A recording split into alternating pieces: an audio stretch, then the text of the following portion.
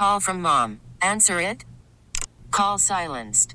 Instacart knows nothing gets between you and the game. That's why they make ordering from your couch easy. Stock up today and get all your groceries for the week delivered in as fast as 30 minutes without missing a minute of the game. You have 47 new voicemails. Download the app to get free delivery on your first 3 orders while supplies last. Minimum $10 per order. Additional terms apply. But one thing we cannot ignore is the fact that the Milwaukee Bucks are... God, somebody called them boring the other day. I'm like, what the hell are you talking about? Oh, my goodness. This is an exciting team. They're fun to watch. They're on the road. And the Milwaukee Bucks are about to light it up against Charlotte this afternoon in Paris, France. To talk more about it, Kane Pittman, our good buddy from Locked On Bucks podcast, joining us on the Schneider Orange Hotline. Kane, how you doing, man? I'm doing well. It's been a while. We haven't spoken for a while. It has been a while. We got to get you on more often. So how in the world can anybody call this team boring? Yeah, I don't know. I mean, I tell you what it is. It is this sort of, I guess, era of social media where people want controversy and they want teammates fighting and they want locker room issues, and the Bucks don't have that. And all they do is go out every day and dominate teams. And to me, I'm not bored. As you said, I enjoy watching this team play a really team brand of basketball. They play for each other, and they enjoy each other, being around each other. And to me, that's not boring. So the other day, we heard Brian Windhorst say that he does not guarantee Giannis staying in Milwaukee at all. And I have been walking through the town, calming the masses, almost like Paul Revere riding through the countryside yelling, "The British are coming." I'm yelling, "Please be calm and relax." I don't have one iota of worry that Giannis is not going to remain a Milwaukee Buck. They have done everything he's wanted them to do. They have given him kind of free reign. I know at the end of the season last year he said, keep the band together and I'll win you a championship. I mean, unless it's a massive collapse or unless there's some kind of massive controversy inside that locker room or with the coaching staff, I believe Giannis is going to keep his word. He loves his family here. I think he's staying. Give me your thoughts on this. No, I agree. I mean, at this point, if you're a Bucks fan, I don't think that you're losing too much sleep over this. Obviously, this is a franchise-changing decision that's probably going to come this summer when he has a chance to sign the Supermax. But you're right. The Bucks have done everything to keep him happy.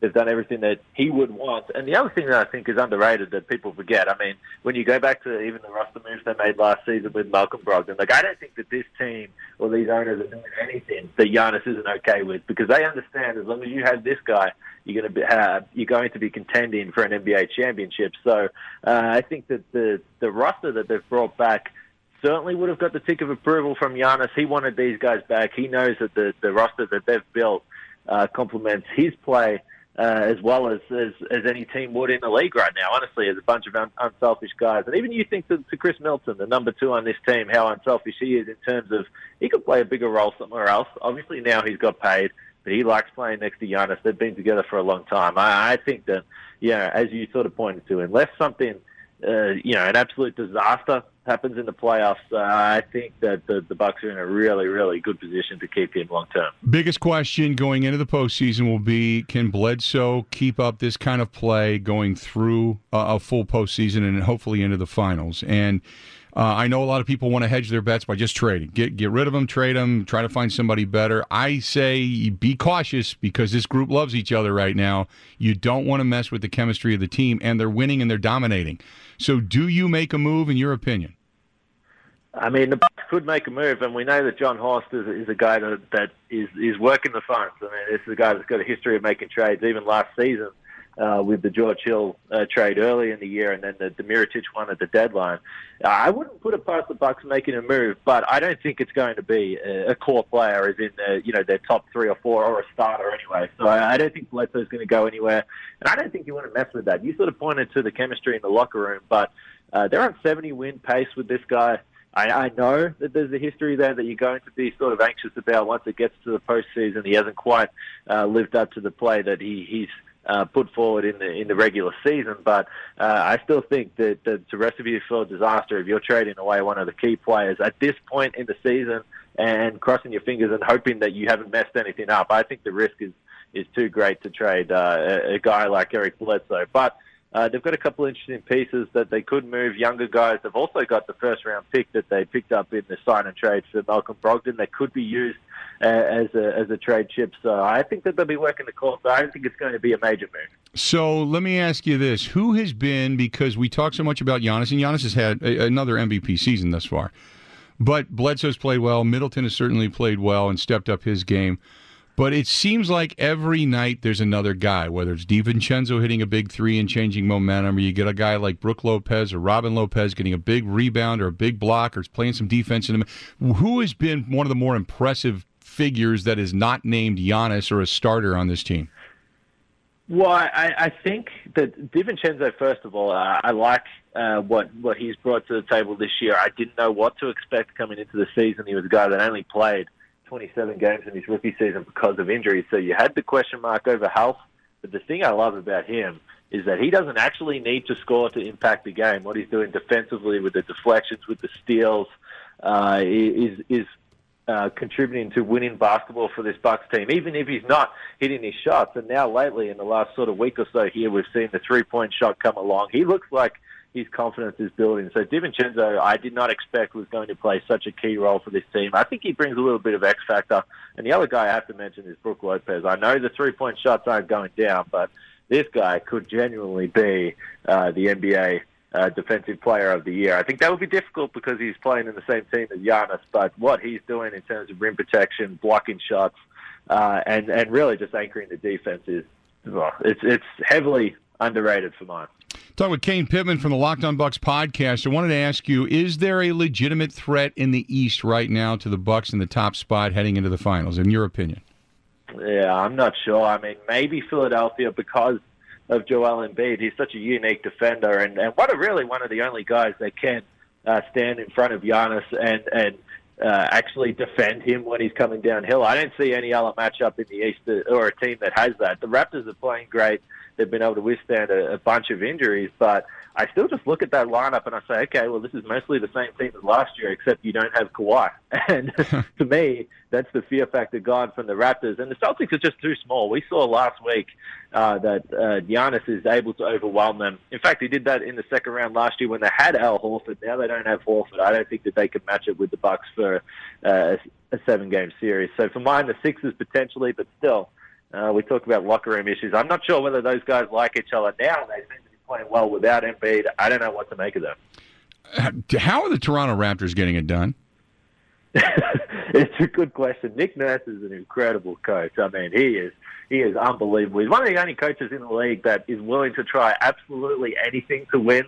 We've seen him play a bunch of zone. We've seen him go to the box and one. He tries all sorts of crazy things to try and help. And I think the whole locker room is bought in. You talk about the Bucks liking each other. The Raptors locker room is incredibly tight, and winning that championship last year has brought them together. And they've got a bunch of guys improved. Siakam, certainly at the start of the season, was playing at an MVP level. He's dropped off a little bit, and he was hurt, but that Buck killer, Fred VanVleet, as well, is having an incredible year, and he's going to earn a lot of money this summer when he's a free agent. So, again, I think that they're lacking that absolute superstar in the playoffs, but that is a team that's playing together, and that's why they keep winning, because they've had a lot of injuries that they should not have been able to withstand. Same thing with the Miami Heat. I at first it was when they hired Spoelstra. He was like the little kid that just happened to come along for the ride. I thought what he's done in maturity as a coach, whether he's taken it all from Pat Riley and Pat's given him great advice and he's kind of implemented that, that has been fantastic. And he's been able to contain the craziness of Jimmy Butler, so to speak. And the Miami Heat are coming on, too.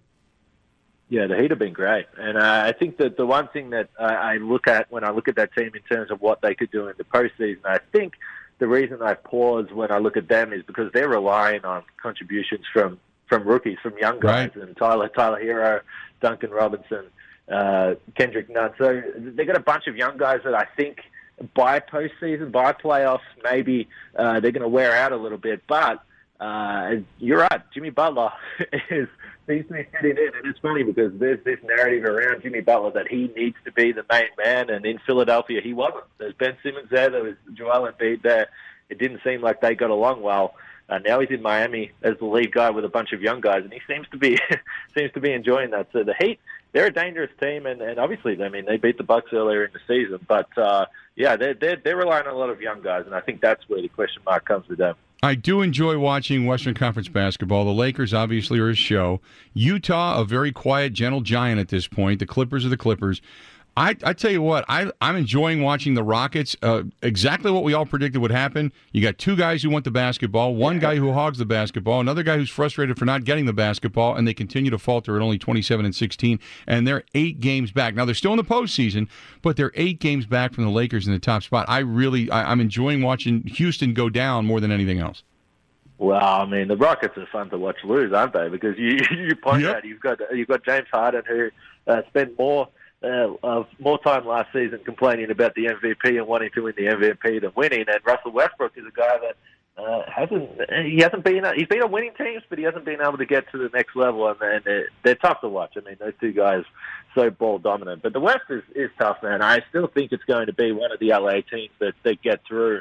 But it's just interesting the different paths they're going on, because the Lakers are going hell for leather. They're trying to win every game. The Clippers are not. Now there's some talk of potentially some locker room issues there with Kawhi and Paul George. So I don't know. I still think that it's going to be one of those LA teams, but they're on different paths at the moment. Kane, let's do this more often, okay? Look forward to it. Thanks for having me. Appreciate it, pal. There you go. Kane Pittman, Locked on Bucks podcast. You can find him there. Also at Kane Pittman on Twitter. Kane, Kane, Pittman on Twitter. He joins us on the Schneider Orange Hotline. Schneider, hiring drivers right now. You work hard, they treat you fair. 80-plus years they've been getting it done. Call them, 844-PRIDE. Go to SchneiderJobs.com. We really need new phones. T-Mobile will cover the cost of 4 amazing new iPhone 15s, and each line is only $25 a month. New iPhone 15s? It's better over here. Only at T-Mobile, get 4 iPhone 15s on us and 4 lines for $25 per line per month with eligible trade-in when you switch.